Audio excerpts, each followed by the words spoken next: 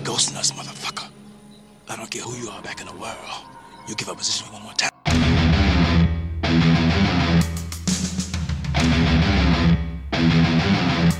Welcome to Predator Minute, the podcast that breaks down the 1987 action sci-fi horror classic Predator 1 minute at a time. I'm John Zabriskie. And I'm Jeff Glover. And today we're not joined by any guests. Oh, sad face. Oh, just us. God, sorry, everybody. We had my dad on last week, a can't miss week where he talked all about thermal vision and all his experience working with heat cameras. Yeah, so that was awesome. That was great.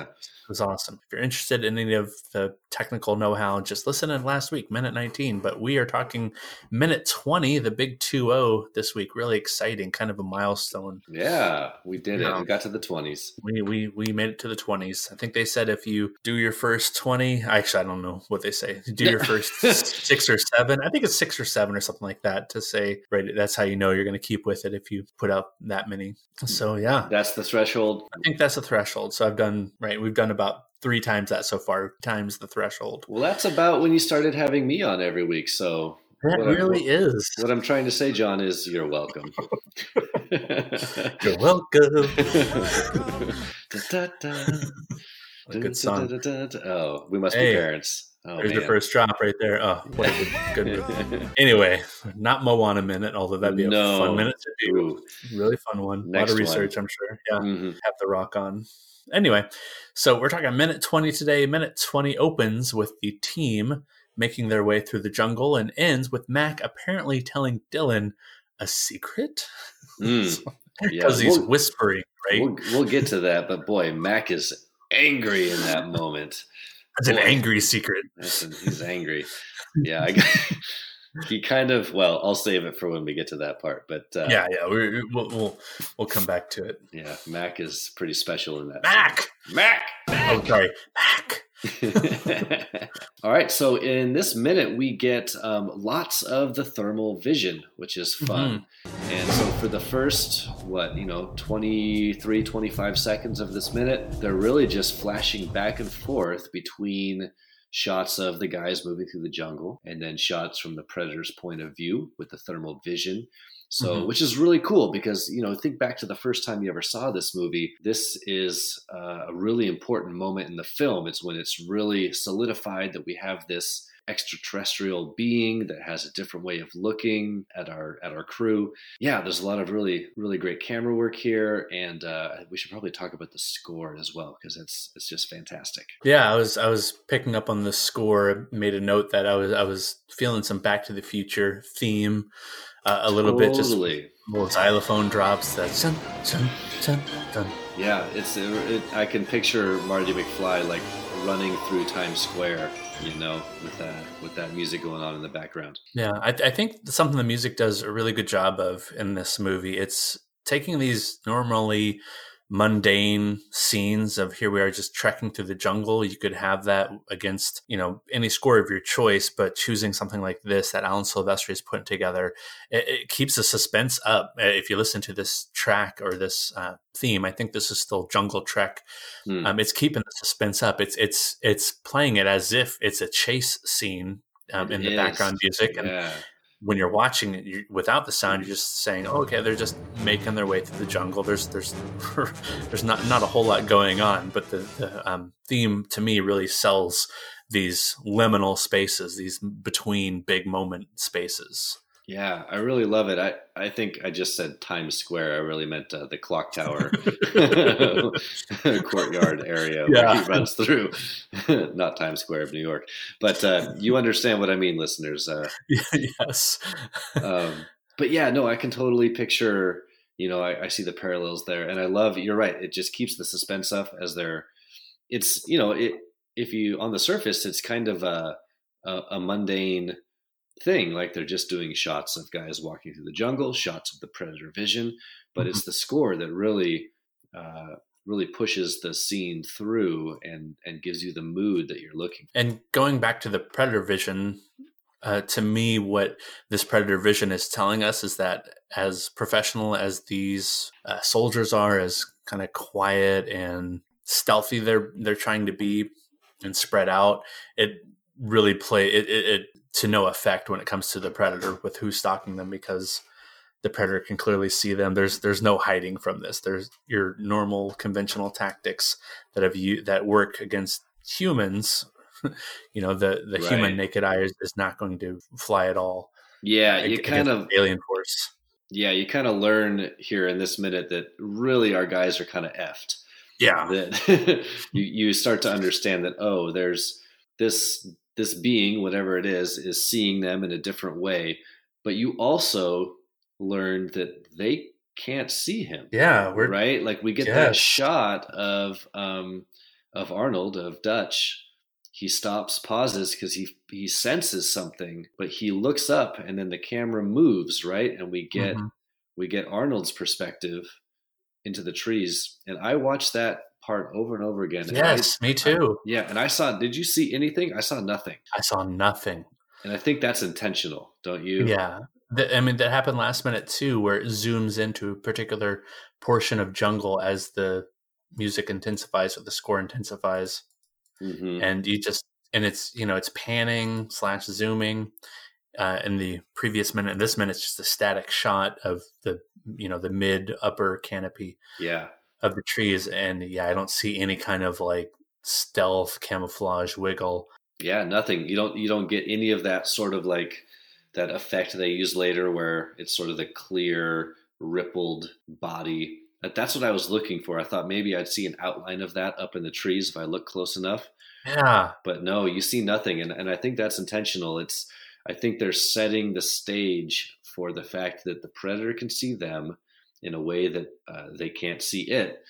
And on top of that, when they look up into the canopy, they're seeing nothing. Right. And it's establishing this, this relationship or the parameters of the cat and mouse game that's about to be played. It's pretty cool. It's a great scene. I really like the way it develops and sets things up. Do you think it would have been better if we're seeing here in these first couple minutes, if we see just like a little shimmer that like upon the 100th, 200th viewing that you're at least seeing that little ripple? Or do you think it's better just not showing that at all, not giving kind of hint? That's a good question. I think I actually like the choice of seeing nothing and still just leaving it, up until now, if the viewer has never seen the film before, up until now, they're still just getting the thermal vision shots, and that's it. That's their only clue, their only hint as to what this thing is. And I kind of like that he looks up and sees nothing. Right. I think it's pretty effective. But then he's being looked at, and he's definitely being seen in all his heat glory. Arnold is. Yeah. The predator can see the outline of Arnold's glistening muscles in the jungle. Right, giving off a lot of heat there, Arnold. Giving off his own heat. Must have just come back from like a heavy workout or something like that. Yeah. Doing the bison tries. Yeah. Oh, bison tries. I need a smoothie with a shot of protein powder. Yeah, that's good. I wonder what were they doing back then? What was their whole recovery regimen? Were they doing the old protein smoothies or what? I always feel like in older movies you see them like crack the raw egg into the glass. Yeah. Totally. Just fucking like disgusting. Rocky style. Yeah, I've tried that one time and it was just. Did you really? No. It was so gross. It's just the texture, Wait. I need to hear the context behind this.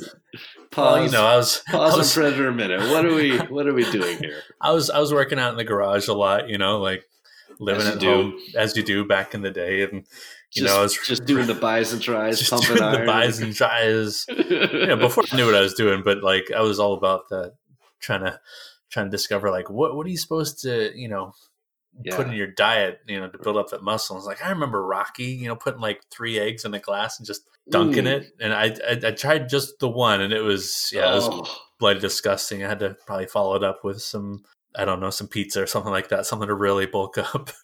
Did you keep it down? Yeah, I kept it down. I just remember the texture. Just if you're not used to like Yeah, that kind of slimy texture, just It's like the going world's down the gullet. largest oyster. Yeah. Yeah. Oh, and I'm not an oyster fan in the least. Yeah. Are you a big oyster fan? I do like oysters, but I like when I order oysters, I definitely ask about the size. And I do like, because there's usually different types of oysters on a menu if you're at like a seafood restaurant. Mhm. And if you talk to the waiter, they can usually tell you, well, these oysters are a little bit smaller. And I tend to go with the smaller size. And then I load them up with like the horseradish, the cocktail sauce, a little squeeze of lemon. And then I slurp that fucker down. And that's good stuff. I love a good oyster, but I've had oysters on the half shell, like raw oysters on the half shell, that are too big. Sure. And I was close to gagging. It was just too much. Okay. Yeah. Gross. Yeah. But I this has been your disgusting raw food minute. Raw food minute. But no, I like a good oyster. All right. Yeah. All right. Maybe in the recommend section, you can think of like the best place people in Seattle area can go for a good raw or cooked oyster experience. Yeah. I can do that. Yeah. Oh man. So back to Arnold. So I was mentioning him and his workout regimen and the heat he's given up just because in doing some research for this minute, as you do, I came across the Xenopedia entry for the Predator's biomask. That's what you call the hunter's helmet. And I really just wanted to talk briefly about the Predator vision itself. If that's good. Do it. All right.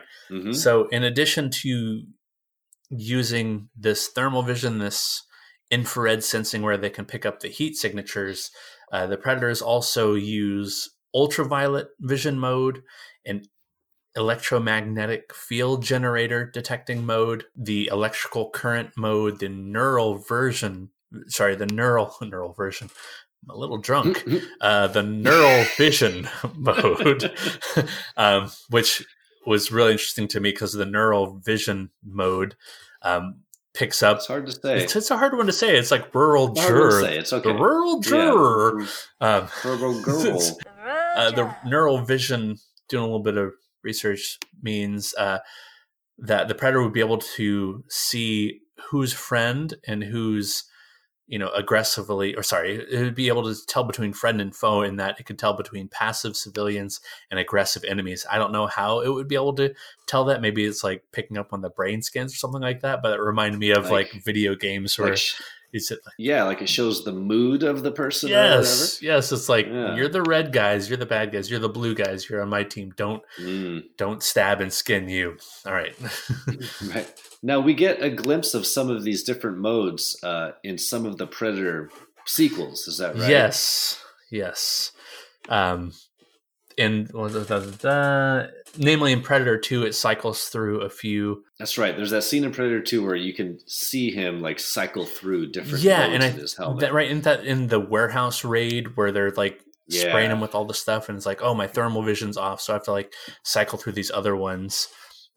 It's been a while since I saw that, but I definitely remember him just cycling through trying to find like the right filter. Like, no, that filter is not good. That filter makes me look fat. Like, I want the right filter. It's the Predator's Instagram. Is what yes, looking like a snap. Just finding the right filter. Yep. Yeah. Let's see. The last one that came up in the Xenopedia filter that he had was a life support system. Just making sure that he can breathe on this world, which apparently he can here on this Earth planet. And I was putting a question here at the end to say, what would you want your hunter mask to show? It doesn't have to be one of these, but what would you want? What would you want to be able to detect at a moment's notice? Boy, what a blood alcohol content for yourself, right? And people around me. People around you. That might be useful. Boy, I don't. My hunter mask. What special vision could it have? Is that what you're asking? Yeah. What would you want to be able to detect? You like look around, and you've always wondered to yourself, what would I want to be able to filter everything down to be able to detect in the environment right now? I thought my hunter vision would show me the best pizza places because I'm a huge pizza fan. Oh, that's a great idea. I love pizza by the slice. It has to be pizza by the slice in order for it to be like ultimately like just expert pizza to me. And like it would absolutely have to be just what are the best places? Oh, now you got me thinking. So I would want a mask that shows me like which restaurants have the most IPAs on tap. Yes. Yeah. Mm-hmm. All right. I like this. I think it helps because I'm hungry right now. Okay, so pizza and IPAs. That's the name of the episode. I'm going to type it on the document right now. Okay, pizza and IPAs. People are like, aren't they talking about Predator? Yeah, like, what? Sure. All right, so... no, the last thing we need to talk about real quick, because I was talking about killer POVs last week, I was thinking back through, are there any previous altered vision POVs that came to mind before this movie? And of course, there's The Terminator in 1984 with its own Terminator vision. And I think that's actually what it's called. If you search Terminator vision, you'll see that red and black, just dark, grainy vision. I love that you brought this up. Like, I was excited when you brought this up. I'm sorry, go ahead and keep going. But I just want to say, I didn't have a whole lot else other than like when they show the Terminator vision. Yeah. Also another 20th Century Fox movie. It slows things down sometimes. Mm-hmm. There's this kind of readout on the screen, these numbers and words, and you're not really sure what they mean most of the time. Then it'll occasionally pop up with like a bigger command or a bigger rule or a bigger identifier. That's what I was going to say. The main difference is that you get that digital readout on the screen. I always loved that as a kid. When I would watch the Terminator, I would try to look at those readouts, and there was always be stuff scrolling really fast, and you just try to catch things in there. That made sense on the screen. And there's less of that in Terminator 1. Terminator 1, it feels like it's more gibberish and numbers and stuff. But if you watch Terminator 2, when it goes into the Predator, or I keep on saying that, the Terminator vision, you can pick out more stuff. Like they're a little more deliberate about the things they showed on the screen. And it has I think T2 has that sequelitis issue of making it a lot cleaner and a lot more like different or delineated digital. And like crowd pleasing, and it's all from Arnold's perspective in both movies, but keep in mind in the first one he is definitely the killer, the slasher. Right. In the second one he's the hero, so there's a big change in mood when you're watching it from his perspective. It's true. In Terminator 1, and at least I guess in the first part of Terminator 2, where you don't really know what he's doing there, what he's doing in whatever 1993 or 91. But nice connection. It's fun that the previous example of an altered vision POV shot is another Arnold movie. That's Heck awesome. Yeah. Heck yeah. We're going to talk some more Arnold movies later in this episode too. Can't wait. Yeah. All right. So that brings us to the end of the minute, around second 45. And this is when we get, it's kind of I watched this over and over again, and I kept on envisioning or hearing in my head like a dun, dun, dun, dun, dun, dun, dun, dun, dun, dun, like a circus soundtrack as Dylan slips on the log and rolls down the hill like whoop. It's kind of comical, but he slips and he kind of falls down the hill, loses his balance, and we get a cut, and the camera's back in the jungle, kind of a close up of Dylan as he starts to make his way back towards the camera, and then he gets cut off by Mac. And Mac does kind of a Tobias Fuke-esque like emergence from the jungle, because when you watch this a minute over and over again, it's reminiscent of that, because all of a sudden he just sort of like the camera pans over and it's just like boom, there's Mac, and you're like, whoa, where did he come from? Right. It's like Tobias Fuke coming out of the I'm afraid I just blew myself. Yes. Oh, that is so good. And like later on he has like this there's also like the moments where he's blue and he comes out of like the painted sign, or like the right.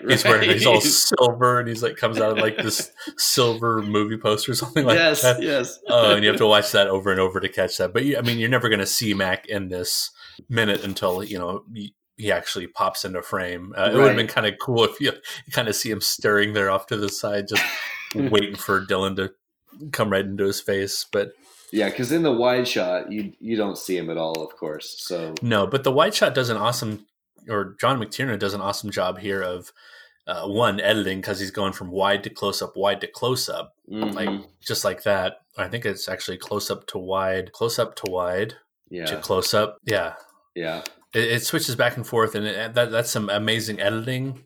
If you've watched enough movies and you watch how movies are edited, or how badly some movies are edited, where continuity falls by the wayside as soon as you go from something like a wide to a close up. It's true, because you don't want to, like, when you come back into the close up, you don't want to feel like the audience is seeing him slip again, right? Like you want it to feel like the movement you see in the wide shot should flow naturally into the movement of the close up. And that you're right. That's pretty. I didn't think about that when I was first watching it, but I mean, the only time pretty seamlessly.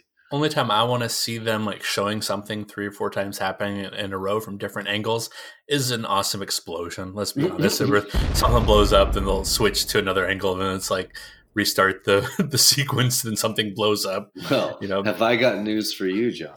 Oh, you are in luck. Coming up soon, we're going to see some explosions. Yes. I'm hoping. I heard this movie has some explosions. I really can't wait to see some explosions. So look at like second 53. You see what I'm talking about? We get the close up of Mac or Dylan. And then all of a sudden, like, the camera just pans to the right slightly, and boom, there's Mac. Oh, how did we not see Mac that whole time? I know, it's like he's sitting on his hands and knees, like, waiting for him. And so the wide shots are there to remind us, like, hey, this is a bigger environment that Dylan's in. He's totally making too much noise. Luckily, nothing has happened right away to really give away any positioning or anything like that. Mm-hmm. But we are faked out by the high strings right before he slips. It hits those high violin strings, and then he slips, and then everything resets, and then he starts, like you're saying, about a foot away from the camera, starting to make his way slightly camera right, slightly toward the camera. And you hear the high strings again, and then Mac's face is right there. What does Mac say? Can you? I mean, just for our minute. What does Mac say? What does he say? He says, "You're ghosting." Do you have it in front of you? I do. Okay, great. He says, "You're ghosting us, motherfucker. I don't care who you are back in the world, but you give our position one more time," and that's when the minute ends. Oh my gosh! I wonder what he's going to say. He's like, "You give our position one more time." We're gonna throw some fisticuffs around. What do you think? You give our position one more time, I'm gonna kick you in the balls.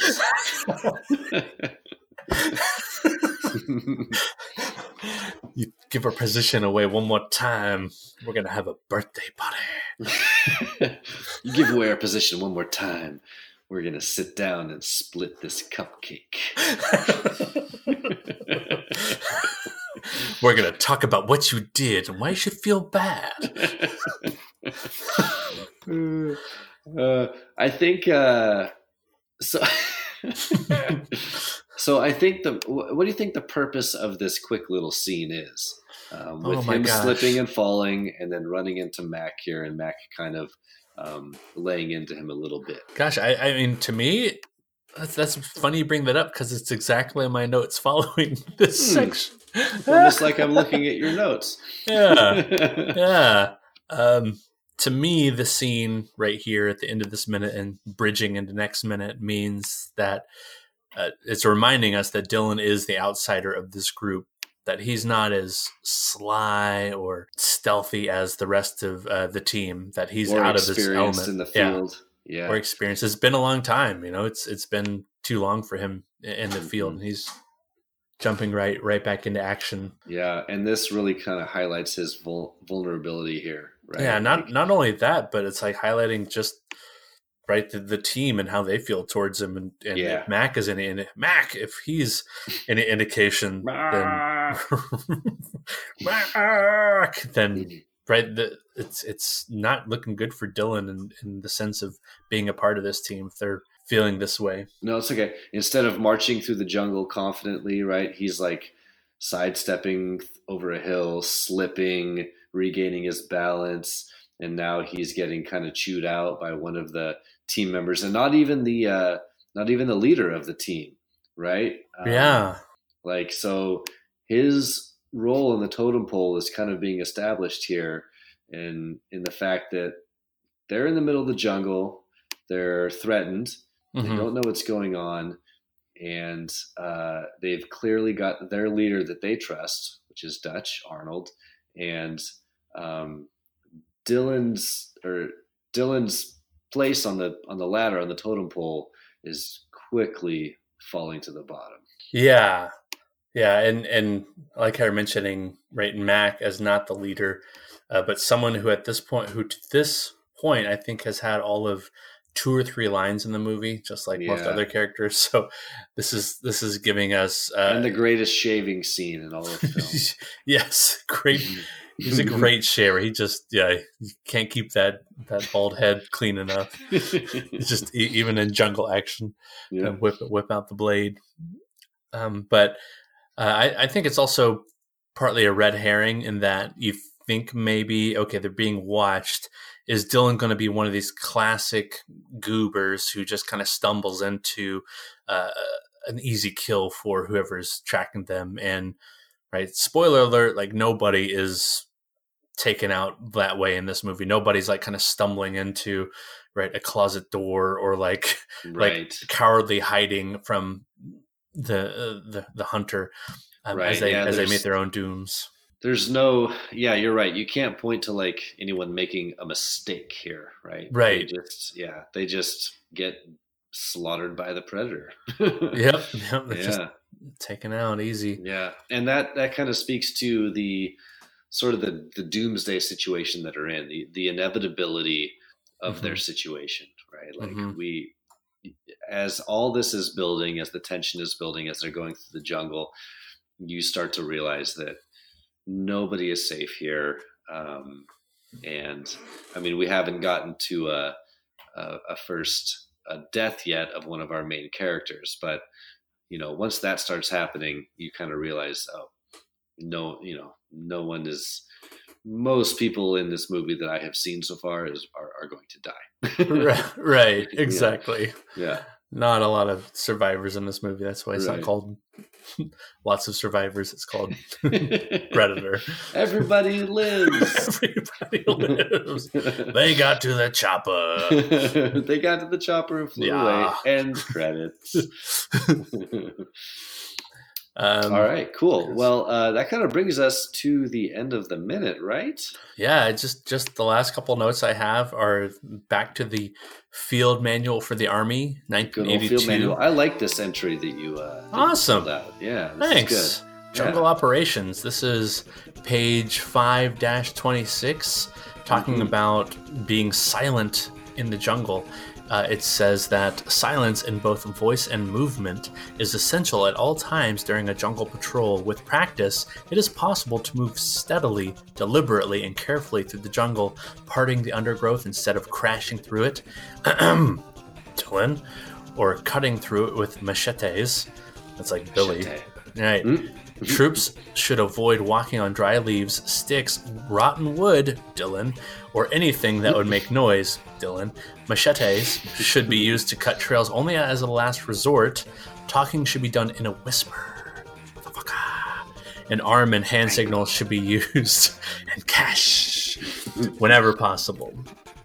So again, my light theory being that the scriptwriters, John and Jim Thomas, were reading through the Jungle Operations field manual for the Army as they're writing the script, saying, "Oh, okay, if they're gonna talk, they should be whispering," and that's exactly what Mac is doing. He delivers this awesome whispered line, intense, just in Dylan's face, like this. "You're ghosting us, motherfucker!" God, what a fun thing to say. Yeah, you're ghosting us, motherfucker. No, I love this because I love the idea that this is actually in the field manual that they recommend trying to move through the jungle quietly. Yes. Like, to me, when I read that, that's not something that I would think would be an easy, feasible thing. Yeah.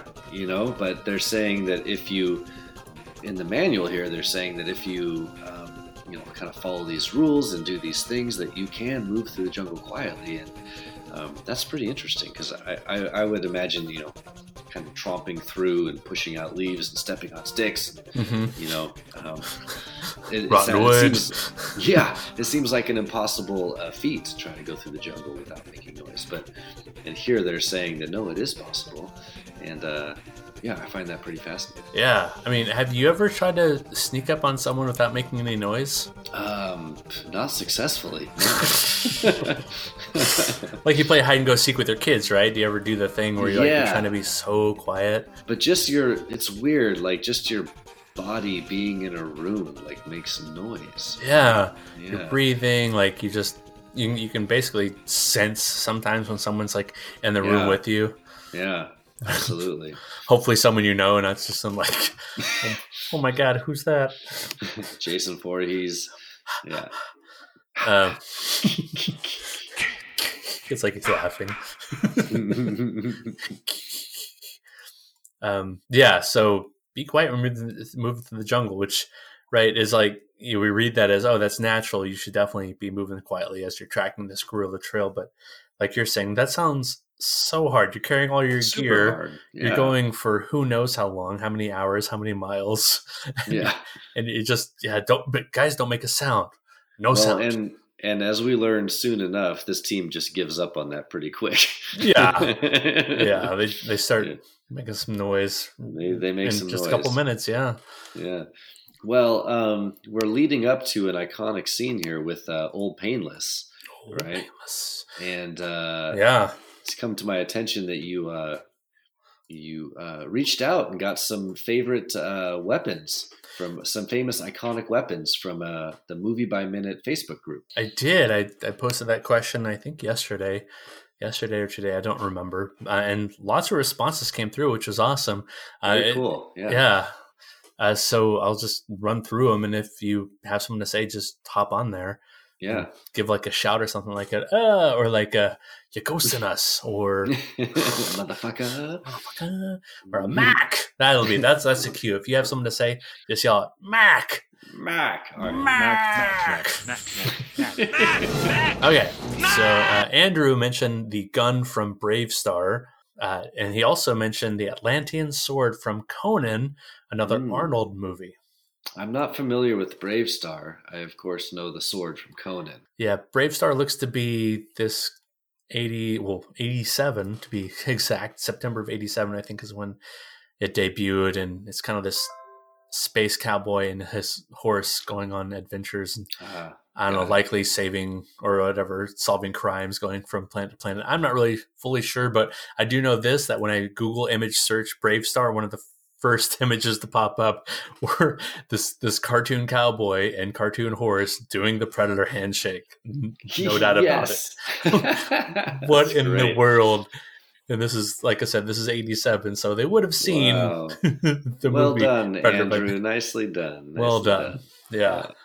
So what else do you got? I have Chris showing the bone flying through the air during the caveman scene, or the primate scene of 2001: A Space Odyssey. Oh, that's interesting. That's a pretty good one. That's a little out of the box, but yeah. I love that movie. I love 2001, and that is a very iconic weapon. It is a weapon in that scene. It's when it's supposed to symbolize when primates, pre-human beings, first decided to use a tool as a weapon. Right. So this would be okay. So it's the bone has been to symbolize the first weapon. Then awesome. Yeah. How much more iconic could you? John Ingle from Alien/Aliens Minute mentioned the pulse rifle from Alien that Ripley's holding. I think all the Classic. Space Marines. Yeah. Yeah, that's great. Yeah. Like James Cameron made famous. Mm-hmm. Walt mentioned the 44 Magnum from Dirty Harry. Oh yeah. Eric. Lucky. Yeah. Well, do you? punk. There's a drop for you. Eric mentioned the lightsaber. I believe Eric is someone who said he would want to be on this show when I first announced that I'll be doing Predator Minute. So I'll have to look back at my notes and see when he wants to be on the show. Oh, nice. So thanks, Eric. Trying to take my job, Eric. I see how it is. Wom. Wom, wom, wom. Eric, or no, I already said Eric. What am I thinking? Oh, Jimmy said the Walter PPK. That's the one my dad mentioned last week. James Bond. Yeah, James Bond. Yeah, that's great. Walter PPK. Yeah. Hillary talked about Han Solo's blaster. Yeah, that's a great one. I was going to make a sound effect. I don't have a good sound effect. Zap. Yeah. Tierney talked about the machete from Apocalypse Now. Oh, yeah. Boy, that's a dark movie. Yeah.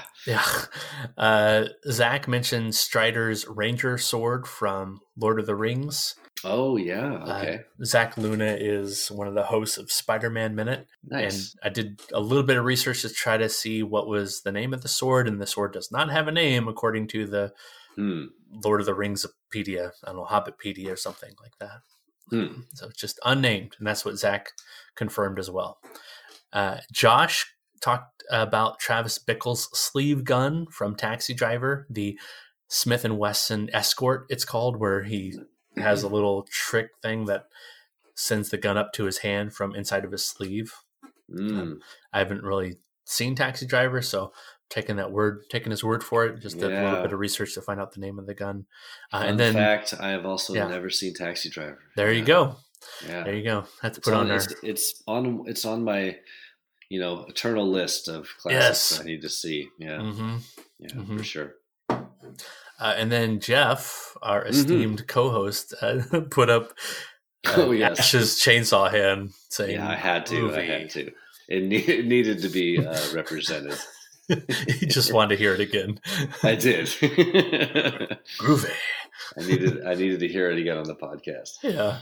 Groovy. Yeah. Awesome. Yeah. Well, thanks everybody for those suggestions and those answering our question on the Movie by Minute Facebook group. That's a pretty cool Facebook group. I recently just became a member, and lots of fun posts and information and some pretty great entries into the Movie by Minute world. So yeah, if you're new to Movie by Minute podcast, check out that Facebook group. I enjoyed it. Yeah, excellent. Yeah, good suggestion there. Good call. Yeah. And the website cataloging all, at this point, 117 Movies by Minute podcasts is moviesbyminutes.com. And if you want to talk about the progenitors, the beginners of all this Movies by Minutes madness, look no further than Star Wars Minute, started by Alex Robinson and Pete the Retailer. Sorry, Pete the Retailer. I'm saying Pete the Retailer because he actually has a canon character named after him now, named Pete de Retalia. So whenever I hear Pete the Retailer, I'm thinking Pete de Retalia. So head there to see the whole catalog of movies broken down in my minutes. Like I said, 117 different podcasts, which would add up to many more than that number of movies, because a lot of these podcasts are breaking down whole series of movies in the minute by minute format. Part where we talk recommends. Should we have like a stinger for this section, do you think? Like something to indicate that we're starting recommends? I can't think of anything. Yeah, some sort of little musical drop of some sort. Yeah. It would have to be of someone like really liking something in a movie or something like that. Some kind of soundbite where someone's like, I love this, or something like this. We'll think about that. Right. Yeah, we'll think about that. Plug it in. Yeah, there's got to be something good. Yeah. All right. So is that on me for a recommend? It's on you. Okay. Let's see here. So I didn't get a chance to watch a whole lot this week. I've been pretty busy with the holidays finishing up and kind of having to get back into work. I'm sure you understand. Oh, wait, you don't. Oh, you're on paternity leave. That's right. Yeah. But I watched the new Black Mirror movie that dropped onto Netflix. Ooh. And so I'm sure many of you out there are familiar with Black Mirror. It's a great sci-fi anthology. Every episode is a different story. and there's 3 seasons worth of it on Netflix, and it's a fantastic show. Probably one of my favorite things that's been made for TV in the last decade or so. Wow. But the people behind Black Mirror made a movie, and what is fun and interesting and different about this movie is it's a choose your own adventure style movie. Ooh. So as you watch it, there are points in the film when you have to decide what the character does, and using your remote you choose, and the movie will change depending on your choice. Ooh, question. At what point of the movie can you whip out the minigun nicknamed Old Painless and just take care of everything right then and there? Just kill everybody in the screen. Yeah. Old Painless is waiting. Immediately. I wasn't quite sure what the experience was going to be like, because it sounds like kind of a novelty, but I have to admit it was super fun. I watched the whole thing and immediately went back and started it over again, choosing different things to see what would happen. And apparently there are, I think I read online that there's 20 different endings, my gosh. Depending on choices you make. Yeah, there's over like 5 hours of footage that was shot for this thing. And so if you, depending on what paths you choose, the movie might end in 30 minutes. It might end in an hour and 45 minutes. And so I went back through it a couple times and chose different things to see what different endings came up. And highly recommend. Super fun experience. Black Mirror the name of the movie is Bandersnatch. Oh, he was so good in Sherlock. I loved him. Right.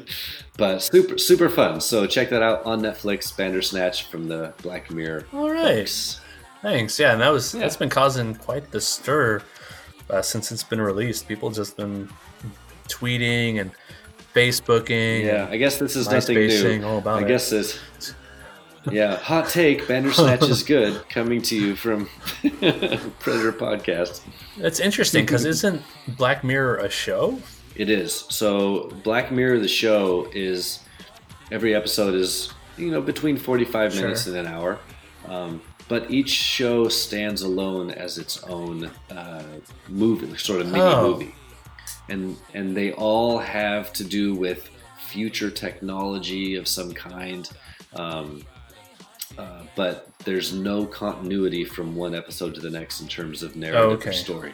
They all stand alone. It's an anthology, and as with any anthology, you get some that are better than others.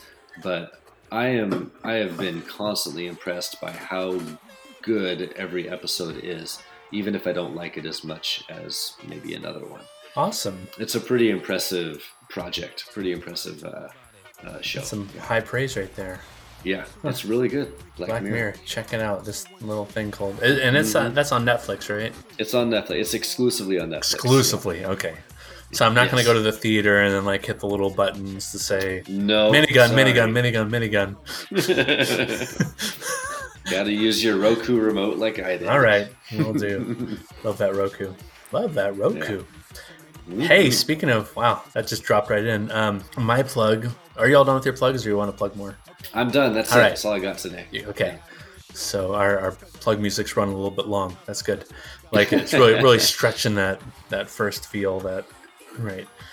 I don't know. Maybe you can write something. I don't know. Do you write music? No, you're DJ. That's right. Yeah. No, I only play other people's music. Okay. You can stitch together some kind of recommend mix. I love it. The recommix, we'll call it. I might be able to do that. Yeah. Love it. Oh, that'd be awesome. Have some original content song here. Oh, that'd be great. I love it. Okay. So I'm going to recommend a podcast episode. I'm a long time listener of We Hate Movies. It's a movie review podcast. They're coming up almost to 400 episodes now. So they've been going for 8, 9, 10 years or something like that. I've been listening to them since I want to say 2013, so going on 6 years for myself. Wow, that's funny. It's funny you say that. I just recently, like in the last couple weeks, started listening to We Hate Movies. Oh, that's great. Yeah, it's great. And I'm shocked I did not start earlier. Yeah, like, they're crazy. They're amazing. I just want to say that up front. Like overall, the shows are really well produced. The host banter just nonstop, just super funny. Super funny. Yeah. You can tell they're going for more of an improv feel as they're going through the movie breakdown. Yeah. But just overall, I highly recommend the podcast. They do one of my favorite things that movie review podcasts do, and really the only movie review podcasts that I listen to do, is go through the movies sequentially. They'll talk about like every single scene as it happens, and not just kind of like the movie overall or as a whole. I've tried different movie podcasts where like I try to listen and they're just kind of bouncing all over the place. They don't have much of a structure, and that just drives me nuts. That they just follow the GD, timeline of the movie, and like it's just more funny that way with how you're coming to realizations. But they've always done that, and just with their impressions, they kill it with their impressions. And the episode I want to recommend is from last week. They recorded an episode for Batman 1989, the one directed by Tim Burton. Nice. Yeah, because in December, what they did, they changed their title to We Love Movies for the month of December, and it was all these movies they really appreciate, like Back to the Future, Star Wars. Oh, yeah. That's fun. Yeah, I was going to say, like, you can't bag on Batman from... Oh, but I mean, all the same, they review it just like they're reviewing the movies when they're doing the movies that are really terrible. But really, they're also talking about what they appreciate about the movies. But Batman 1989, just in the last year or so, I've listened to them as one of their highlights, I would say, just because they really, really break down the awesome Nicholson impressions, the Pat Hingle impressions. He plays the commissioner. The William Hootkins impression. William Hootkins is the guy who played Porkins in Star Wars and who played the Top Men guy, the guy who had that line at the end of Raiders of the Lost Ark. He's kind of all over the place, but he plays this guy Eckhart, and so they keep coming back to this detective. Anyway, I'm going to leave it there for now. But they do awesome with the impressions, including, of course, our favorite Jack Palance. Tango and Cash. Tango and Cash. It's so funny you bring that up because like I said, I just recently started listening to that podcast. Right, it was recommended to me. I can't remember by who, and I was just scrolling through their podcast history, and randomly I just decided to turn on an older one they did a couple Halloweens ago, and they reviewed Brain Scan, which is an old horror movie from the mid-90s starring Edward Furlong of T2 fame. And the guy keeps on doing this impression of the bad guy, the demon in Brain Scan is named Trickster, which is like the worst name ever. It's like so generic. And Trickster communicates with Edward Furlong through a DVD or like a CD-ROM of like a video game, right? And they do this impression of like the demon, and he's like talking to his assistant. His assistant's name is apparently Jeremy, and he's like, Jeremy, please mail out the CD-ROMs to all the people around the world. Jeremy. And he keeps on talking about Jeremy, this fake personal assistant. Anyway, you can cut this out. No. But it was pretty hilarious. So I also recommend on the limited listening I have had of them. Awesome. Yeah, there's one episode they did a few years ago. It must have been 2014, I'm thinking. I was biking around downtown Everett because we had like stopped the sailboat in Everett for a night or a couple days or something like that. I was biking around, listening to them, and they're doing an episode on The Day After Tomorrow. Remember that movie with Dennis Quaid? Yeah. Yes. They were doing this Louis Anderson impressions. Their whole bit, their whole bit became Louis Anderson is like the last the last man alive, and he's recreating like all of television and movie and media just all by himself. And that is a high recommend. Is the Day After Tomorrow episode from them, because oh my god, they're doing all these iconic lines from movies. I can't even remember, but just all in the Louis Anderson. Louis Anderson. I'll be back. Exactly. You're going to us, motherfucker. Oh my god, that's amazing. Yeah. You can find our music at Chaosware. That's KAOSWARE. And then Smooth McGroove does the a cappella versions of songs that you'll occasionally hear playing in the background, like for the Jungle Operations Field Manual Guide for the Army, 1982. And this is the section of the show where we ask, Jeff, where can we find you? Oh boy. You can find me on Twitter at Carl_Hungus. That's Carl with a K. My name is Carl, ich bin expert. _Hungus 314. Awesome. Carl Hungus Pie. That's right. Carl, ich bin expert, or whatever he says in the clip. Yes. I like in The Big Lebowski when he's like, I'm here to fix the cable. Hello, meine Dispatcher says there's something wrong with deine Kabel. Here's my friend, by the way, and she's topless. Like, wait, she's topless. Oh, what are you doing here? I'm here to fix the cable. All right, so people can find you there, and if people want to email the show about your favorite kind of vision, what it would show, let us know at predatorminute@gmail.com. We're also on Twitter and Facebook. The direct link you can find, the RSS you can find at soundcloud.com/Predator Minute Podcast. And gosh, I don't think I have anything else. So for Predator Minute, I've been John Zabriskie.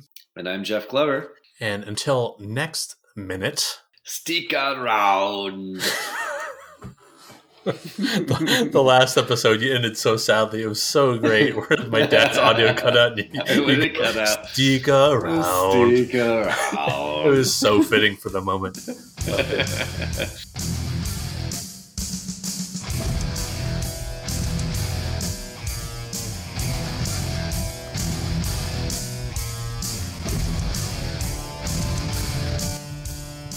We are recording. We're given a few seconds to make it easy to remove the noise later. Does that work? That'll do it. I'm going to remove all patterns that show up like that. All right. Sorry. I'll be quiet. It's all right. It's all right. No, that was terrible. You're ghosting us, Jeff. You're ghosting us. Ghosting us, motherfucker. All right. We need some silence. All right. Jeez, guys. God.